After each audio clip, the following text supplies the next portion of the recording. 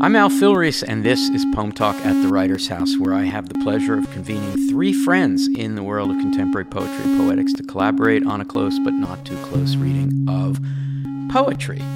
We'll talk, maybe even disagree a bit, and perhaps open up the verse to a few new possibilities, and we hope gain for a poem or poems that interest us, some new readers and listeners. And I say listeners because Poem Talk poems are available in recordings made by the poets themselves as part of our Pen Sound archive, writing.upenn.edu/pensound. Today, I'm joined here in Philadelphia at the Kelly Writers House in our Arts Cafe by Davey Niddle, author of the chapbooks Empathy for Cars, Force of July, Horseless Press, 2016, and Cyclorama, The Operating System, 2015, a doctoral student in English at Penn, who also curates the City Planning Poetics series here at the Kelly Writers House, and I'm thrilled to say is a teaching assistant, an amazing, brilliant teaching assistant for the free non-credit open online course called ModPo. And by Christine Nelson, Drew Hines, curator of literary and historical manuscripts at the Morgan Library and Museum in New York, who has curated many exhibitions that explore what physical books, manuscripts, and personal letters reveal and withhold, including, to name just three of many, Charlotte Bronte, An Independent Will, Robert Burns, An Auld Lang Syne, and Oscar Wilde, A Life in Six Acts, who is author of The Brontes, A Family Rights, among many other works, and whose current project is This Ever-New Self, Thoreau and His Journal, a bicentenary exhibition that has been presented at the Morgan and also in Concord, Massachusetts. And by Erica Baum, a photographer who many of us in the poetry world consider a photographer-poet. Is that an okay phrase? I love it. All right, photographer-poet, which is to say she often photographs printed and written on paper and language as subject matter, among whose many exhibitions has been Foul Play at Thread Waxing Space back in 1999, The Imminence of Poetics, Sao Paulo Biennial 2012, and Photo Poetics, an anthology at the Guggenheim in New York 2015, and whose books include The Melody Indicator, Card Catalog, Dog Ear, and others, and whose work can be seen in the collections of Metropolitan Museum of Art, wow, the Whitney Museum of American Art, the Yale University Art Gallery, and many, many others. Thank you so much, Erica, for coming down from New York to hang out with us. Thank you for having me. It's really a pleasure to be here. Yeah, I mean, this is the first of many conversations we're having today. And Christine, let's see, I'm guessing that you walked here, yes. Not from New York, but from West Philadelphia. No, so. as you know, I'm a good neighbor of Writers House. Yeah, it's great that we've been planning this for a while, and it's really exciting. Can't wait to hear what you have to say about Erica's work. Oops, I gave that away, but we'll get to that in a minute. And Davey. Hi, Al. Always great to see you. Likewise, Al. Thanks for coming down the lane. Of course. Well, as I hinted, we're here today to talk about Erica Baum's Dog Ear, and specifically 3 photographs or pages or poems. I like to think poems. The 3 that we'll be talking about are Fallout, Geisha, and Enclosing, which are respectively plates 6, 7, and 12 in the printed book, which, by the way, one can get from Ugly Duckling Press of Brooklyn, New York, in a lovely edition. So I have to point out 2 firsts here. First, this is the only time in 126 episodes of Poem Talk, and maybe the last. No, I didn't mean to imply that it was going to go bad. That it could never I'm be just saying topped. it's not something we do. That the artist whose work we are considering is here with us to join in the conversation. Actually, I have to say, once Fred Waugh walked in on a discussion of his poetry 2/3 of the way through that episode. So it's a first with an asterisk. But yes, Erica is here with us, and we're talking about her Dog Ear. Exciting and unusual. Second, we don't have a pen sound recording of the poems that we're discussing, but I suppose we're about to make such a recording as I've asked Erica to read the 3 reading photographs. This is cool, to read the 3 photograph poems. So here now is Erica Baum herself reading Fallout, Geisha, and Enclosing. Fallout. Thing else with mattresses on, known limits and there. Fallout from quarrel, cooling sin's old, lovely, sitting ruin. Very. That's one way of reading it. Do you want to do another one? Okay. Thing else with known limits, fallout from cooling lovely ruin. Mattresses on and there, quarrel, sins, old, sitting, very. It's another way. It's not the only other way. Geisha. Skirts. Bee-stung lips. Made up her face. It's a funny thing, care of a geisha. Glad you don't, itchiest dresses. To put on dresses where she, the first when lips mate. In closing. I'm in closing, here or remain. You can also do now this. I'm turned with you if I, answering no, tiniest yes, so it is last, me. Fantastic. Davy, how do you read such a text? Give us some fundamentals of reading.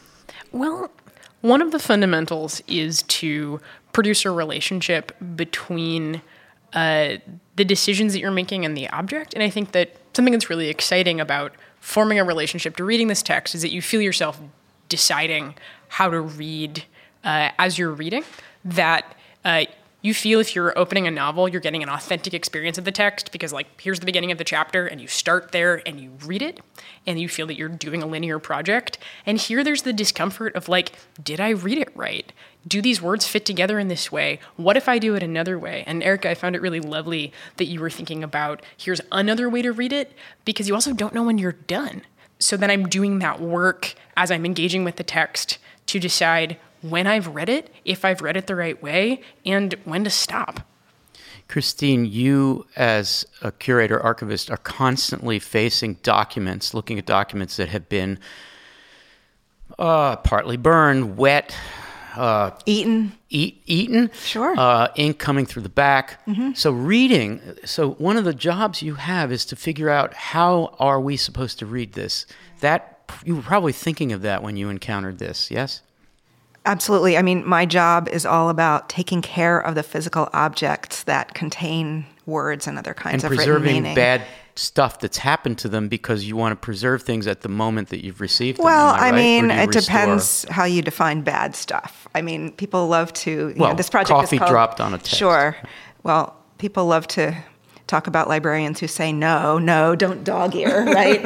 And, we say that because when you dog ear a page, especially, it looks like you've used mostly wood pulp papers. Yeah, like paperbacks. Yeah, for the most part, yeah. So, you fold the page and it breaks the fibers, and then it's much more likely that corner will one day fall off.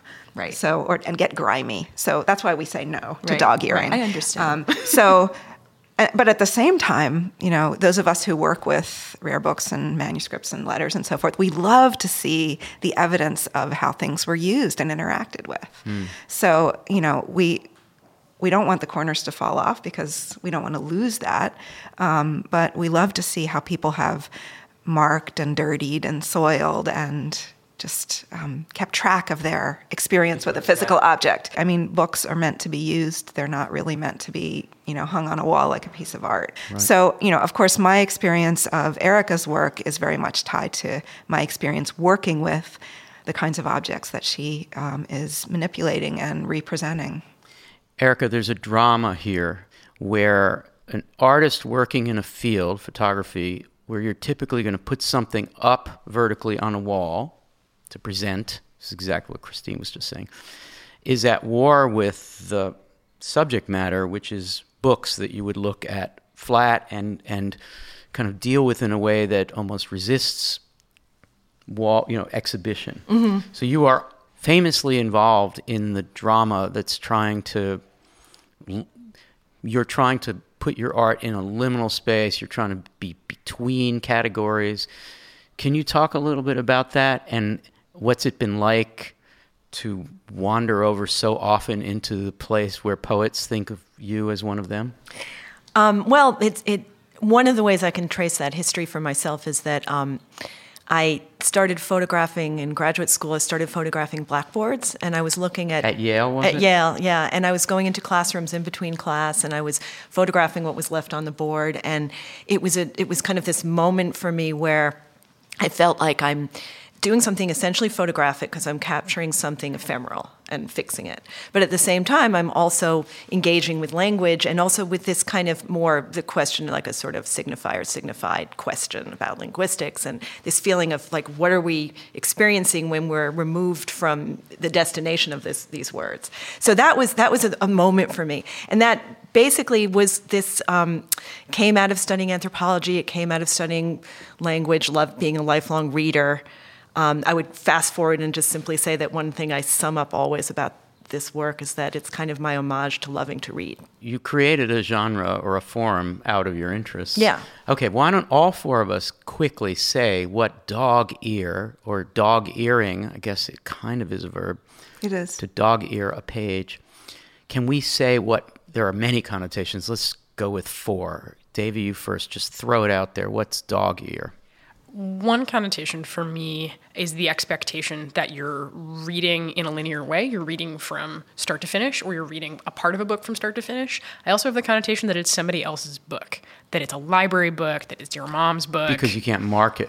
Yeah, because you can't mark have it. to dog ear. And so you're having a physical relationship to something in a minimal way because you can't have a more maximal physical relationship All right, to good. it. Christine, add one to that. For me, what's essential about dog earing is that it's irreversible.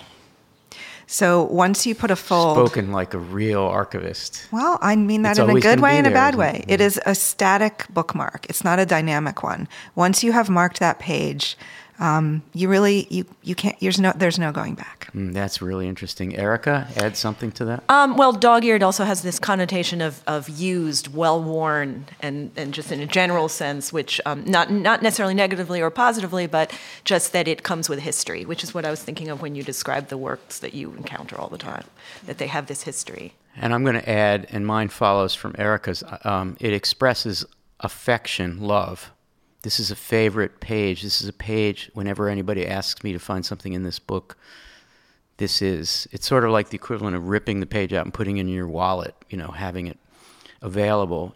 I read these poems, like these 3, oddly enough, as love poems in a sense of, and it is a loving gesture to disrupt the 50% of the semantic meaning that gets covered up, and to love the crazy interactions that are resulting from this.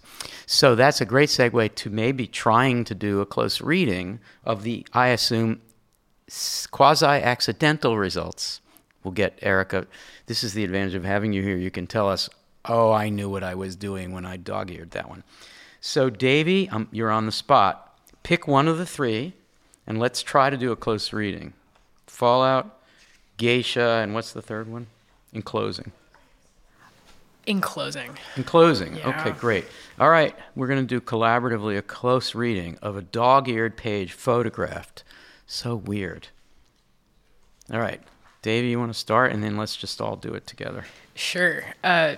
Several things that I notice when I think about this are all of the physical words, turned, remain, tiniest, that feel like they're about space or size, that end up feeling meta-poetic if I'm reading this as a poem, that make me think about this as an assemblage of words rather than an interest in making meaning, that it's doing a sort of languagey, thinking about the materiality of language. So like a word like remain makes me think about like all the stuff that's left after this process happened. Great. Christine, you want to take it from there? Well, first I just want to say that the way I experience these is very much not the way you read them, and I know that you've created them in a way that allows many ways in. Mm-hmm. But I really resist reading them in a conventional way, which in a way is what you did. You mean reading you want them to as read if them they across were the dog ear? well, reading them as if Left they were to right, lines somehow, of, left to right, exactly, yeah. exactly. So for me, the way I read these, first of all, is more visual than linguistic. But there is just no way to look at a word in a language in which I am literate without reading it.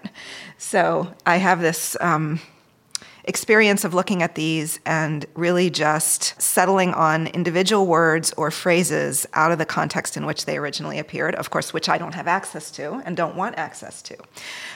So just looking at the words "I'm turned," I can't help but see that the words are turning, but I don't really want to go on and read how that turns out. Right, how that turns out. But of course, I cannot not look at the first two words, "I'm enclosing."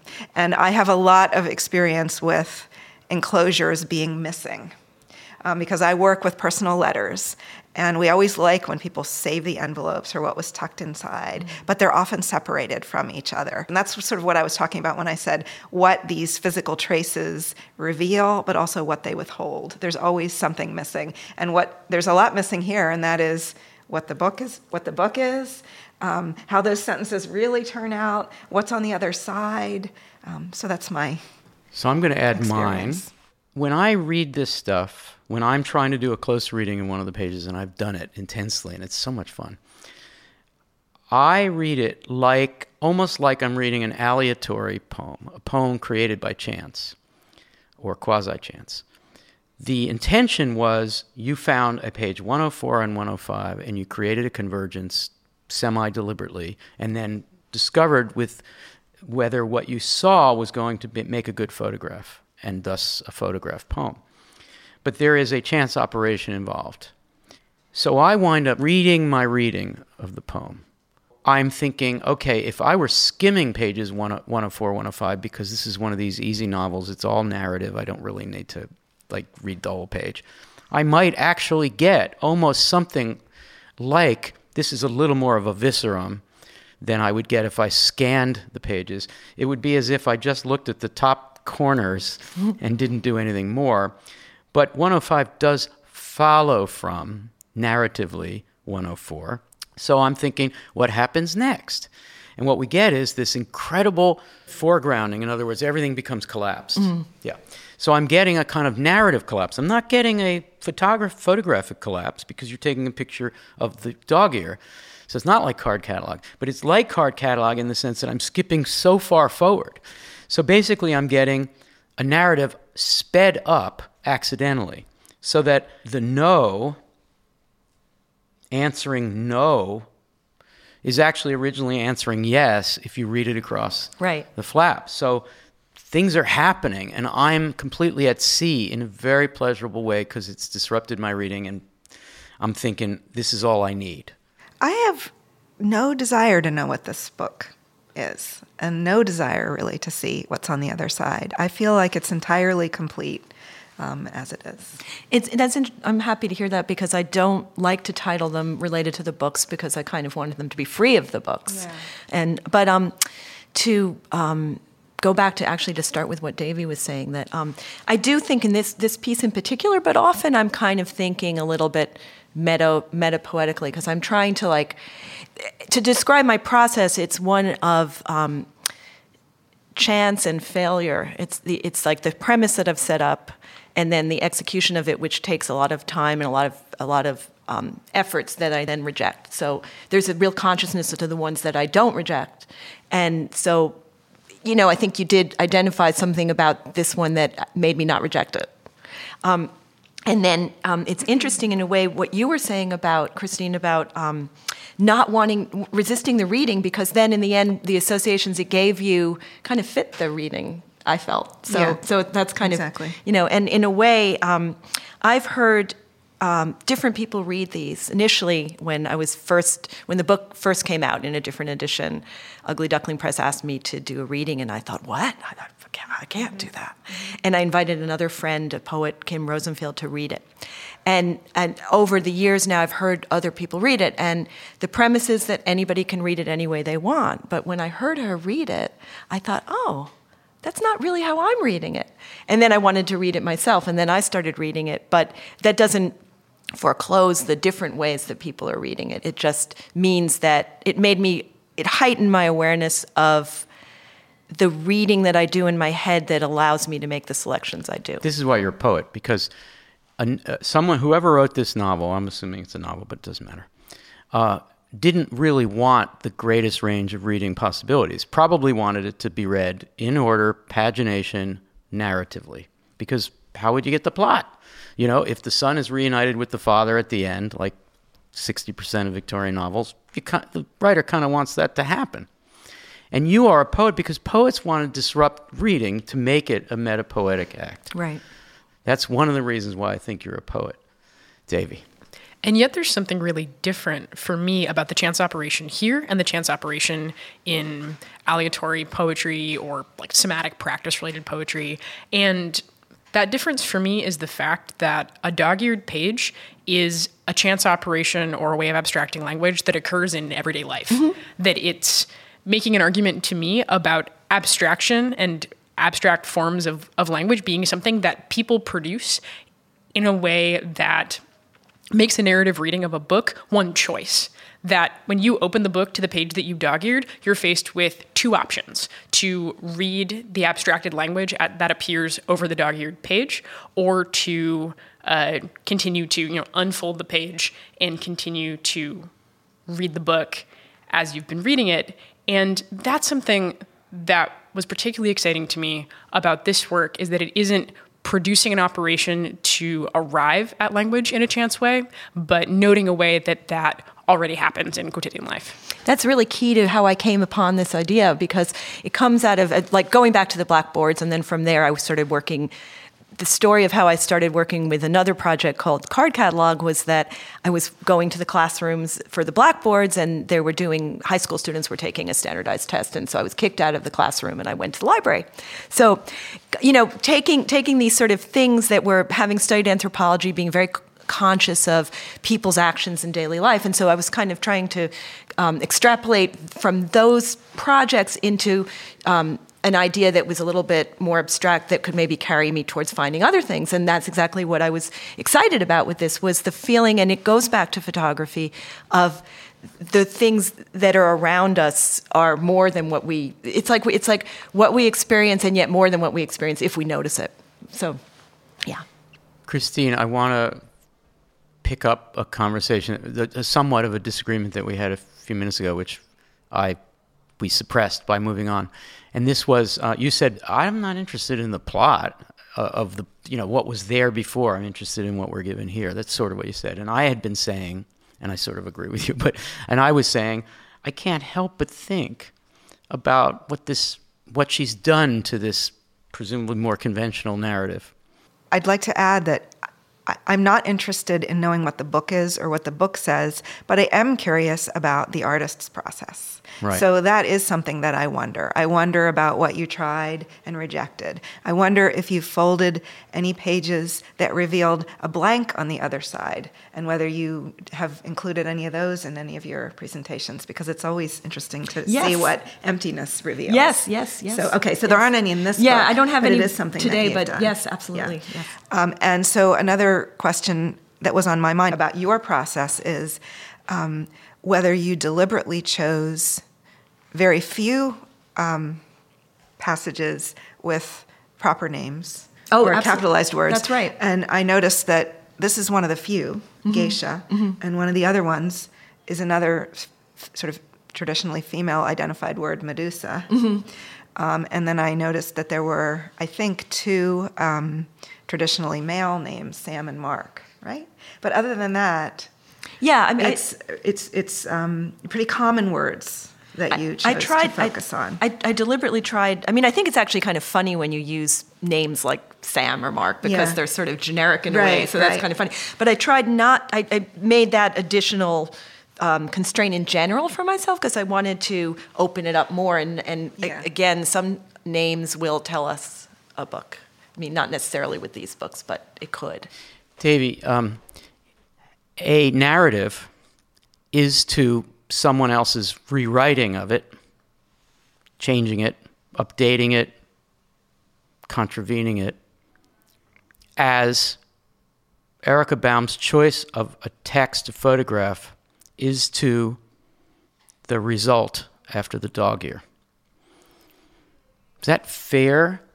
Does dog earing count as recanonization or narrative progress or updating or... Yeah. Does that make sense?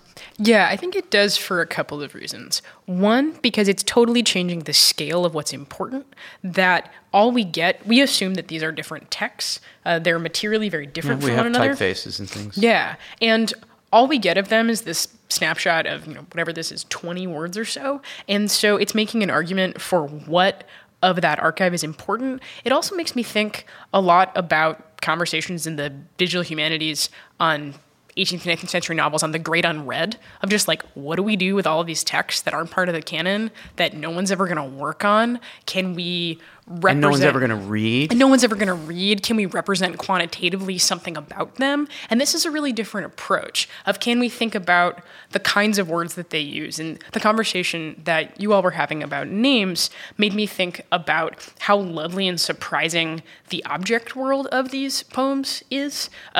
Bee stung is really surprising. The word that appears in Geisha as itchiest, the phrase itchiest dresses. Lips appearing twice, skirts. In Fallout, cooling, lovely coral mattresses, that these are snapshots of a really lovely density of exciting language, probably more so than is actually percentage-wise in the novel. And I think that this is a really interesting intervention in saying there is a lot of literature that's part of our literary history that we're never going to engage with. What is a way that we can put it in conversation with practices that matter to literary production now?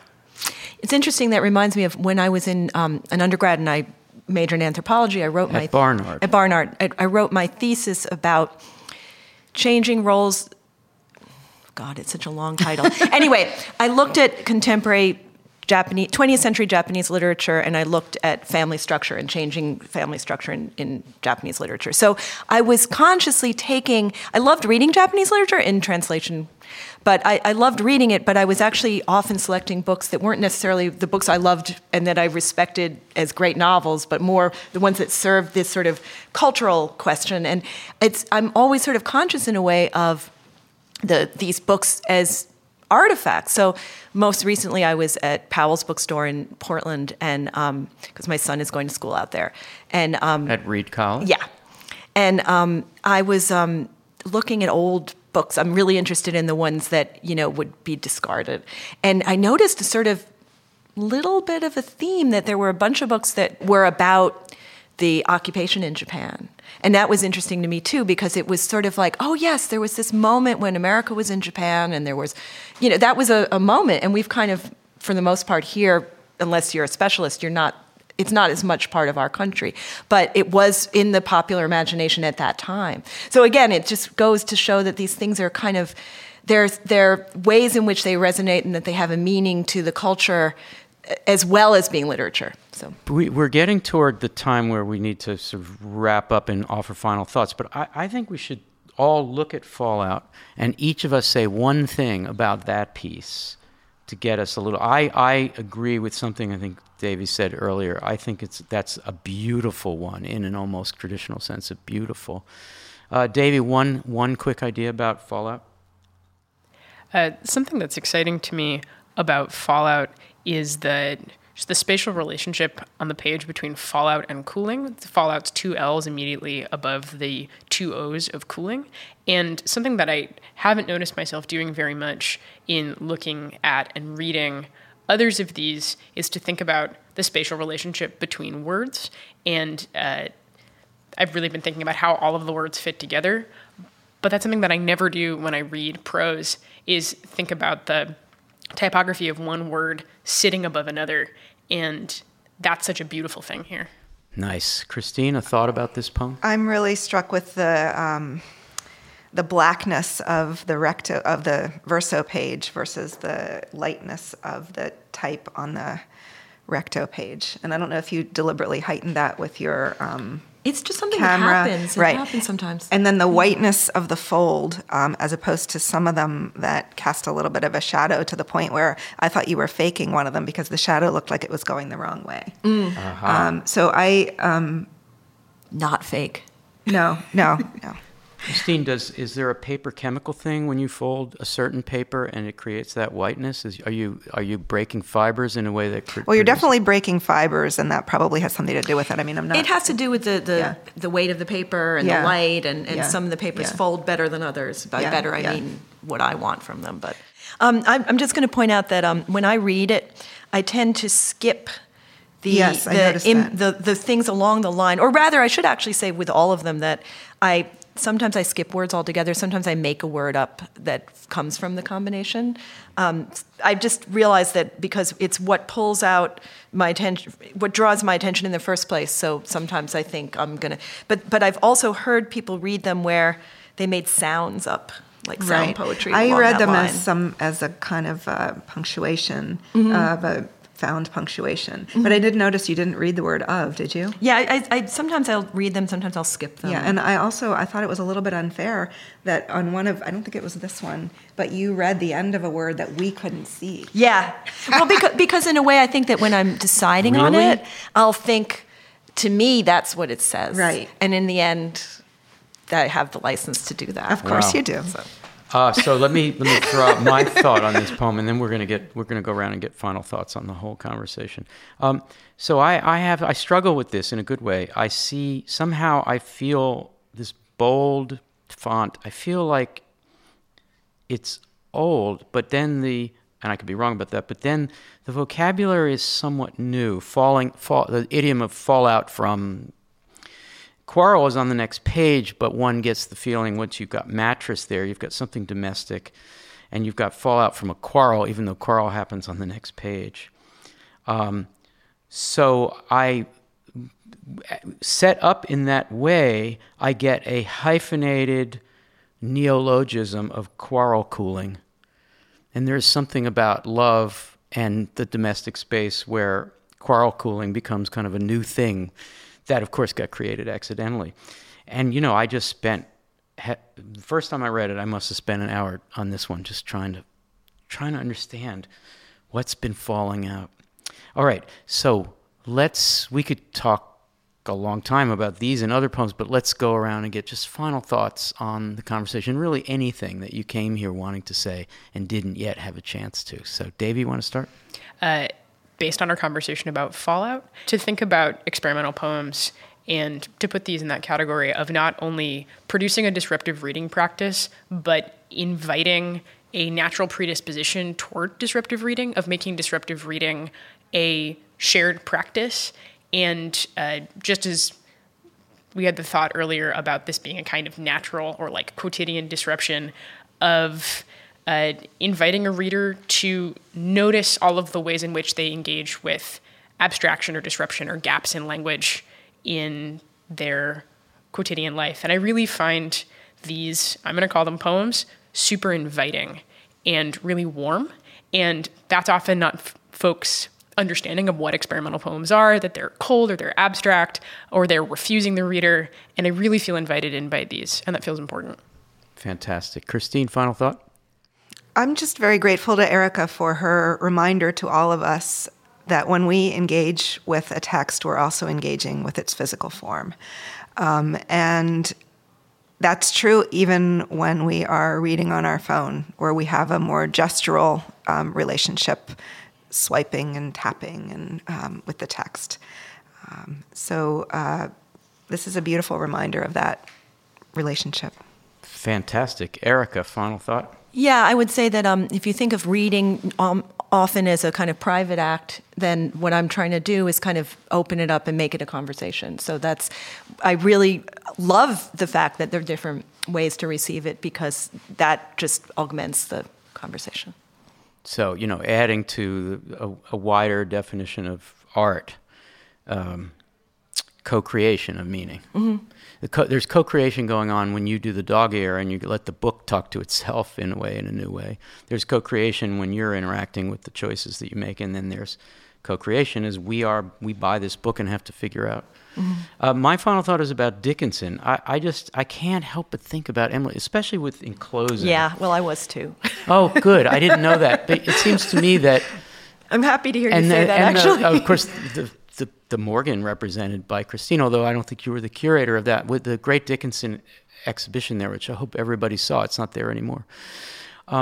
It just reminded us, as other work that's been done by people like Jen Bervin and Susan Howe on Dickinson reminds us that scraps, bits, fragments, we have Dickinson is the Sappho of the beginning of our time. And this just really makes me I'm enclosing, first of all, that kind of public-private thing that she's doing. Just makes me think that this is so Dickinsonian. I'm glad you like that. Yes. Well, we like to end Poem Talk with a minute or two of Gathering Paradise, which is a chance for us to spread wide our narrow Dickinsonian hands. You see, there's the transition, to gather a little something really poetically good or aesthetically good or curatorially good to hail or commend someone or something going on in the world of art. Davy, do you have some Gathering Paradise? I do. So there are a couple of chapbooks that just came out from Brenda Ijima's portable press at Yo-Yo Labs. They are Soretta Morgan's Room for a Counter Interior and Asiya Wadood's We Too Are But the Fold, speaking of folds. And they're really lovely. The work is really beautiful. It's work by two young poets who are doing really exciting, amazing things. And if you ever had the thought, people ask me often of like, I should really be reading more poetry. Who should I be reading? What are some young poets you like? These two are amazing. And Say your names again. Buy these chapbooks. One is called We Too Are But the Fold by Asiya Wadood, and the other is Room for a Counter Interior by Soretta Morgan. Thank you, Davy. Christine, gather some paradise. Well, this year I had the chance to work with the photographer Abelardo Morel, Abe Morel. You probably great. know Yeah. him, right? Who came in to the Morgan with me to look at Thoreau's journals and made photographs of all the covers with all their great wear and turned them into this wonderful sort of map of Thoreau's life through these objects that he used. So I really encourage everyone to take a look at Abe's website to see this project that is an ongoing one of his. Wonderful. Fantastic. Erica. I'm going to mention a group that was founded by Rob Fitterman called Collective Task, and he's been doing this now for a number of years, and I've participated. So I don't know if I'm going outside the rules here, but I did too. So Are you shilling for something? Yeah. Well, what the premise of Collective Task is he's invited people from all over the world, although probably a lot of them are people he knows in New York, but he's extended it. And every month, one person in the group assigns everybody a task, and they can interpret it the way they want. And most of the people interpret it poetically, but you're free to do what you want. It can be, one time somebody said, I want everyone to give me $50, which didn't work out, but you can. So anyway, Collective Task has a website. You can Google it and find it. Fantastic. I want to gather paradise twice, the host's prerogative. The Morgan. If people have not gone to the Morgan in a few years, when was the renovation? 11 years ago. 11 years ago. Yeah. I mean, people, New Yorkers in particular, people who visit New York once a year, they've been to the Morgan. Well, 11 years ago, it was transformed. It's an amazing place. It's a beautiful place. And it's in the 30s. What's the exact address? Madison Avenue between 36th and 37th. Yeah, it's just a revelation. So I highly recommend. And when you go in, if you're there during the day, maybe you can knock on Christine's You'll probably see door. a little poetry. And there's always poetry one way or other. And then turning to Erica, card catalog, which has been mentioned, is just an eye-opening experience, especially for young readers, lookers. Because unlike dog ear, where most of us still are familiar with Aware that technology, anyway. I was interacting with a person named Eves, who's a high school student in Palo Alto, who I met, and they're a high school student out there and looking at colleges and participating in ModPo. And they wrote just this morning in the ModPo forums, well, I like card catalog's kind of a cool thing, except I was born in 2000. Would that be right? Yeah, 2000, high school senior. And I have no idea what this is referring to. And rather than being sad, which I was first, I thought, but Erica has taken care of it partly. The experience of the card catalog, which is a little hard to only get in a photograph, has made Eves think freshly about all this what indexicalness is and how we used to, prior to the ubiquity of computers, how we used to organize knowledge in that fabulously poetic and random way. It's a great work, Card Catalog. Thank you. Well, that's all the fallout from quarrel cooling we have time for on Poem Talk today. Poem Talk at the Kelly Writers House is a collaboration of the Center for Programs in Contemporary Writing and the Kelly Writers House at the University of Pennsylvania and the Poetry Foundation, poetryfoundation.org. Thanks so much to my guests, Davy Niddle, Christine Nelson, and Erica Baum, and to Poem Talk's directors and engineers today, Chris Martin and Zach Cardner, and to Poem Talk's editor, the same amazing Zach Cardner. And a shout out to Nathan and Elizabeth Light for their very generous support of Poem Talk. Next time on Poem Talk, Billy Joe Harris, Alden Nielsen, and Tyrone Williams will return to our studio here to talk about Amiri Baraka's late poem, Something in the Way of Things in Town, which Baraka performed backed up by The Roots. This is Al Filreis, and I hope you'll join us for that or another episode of Poem Talk.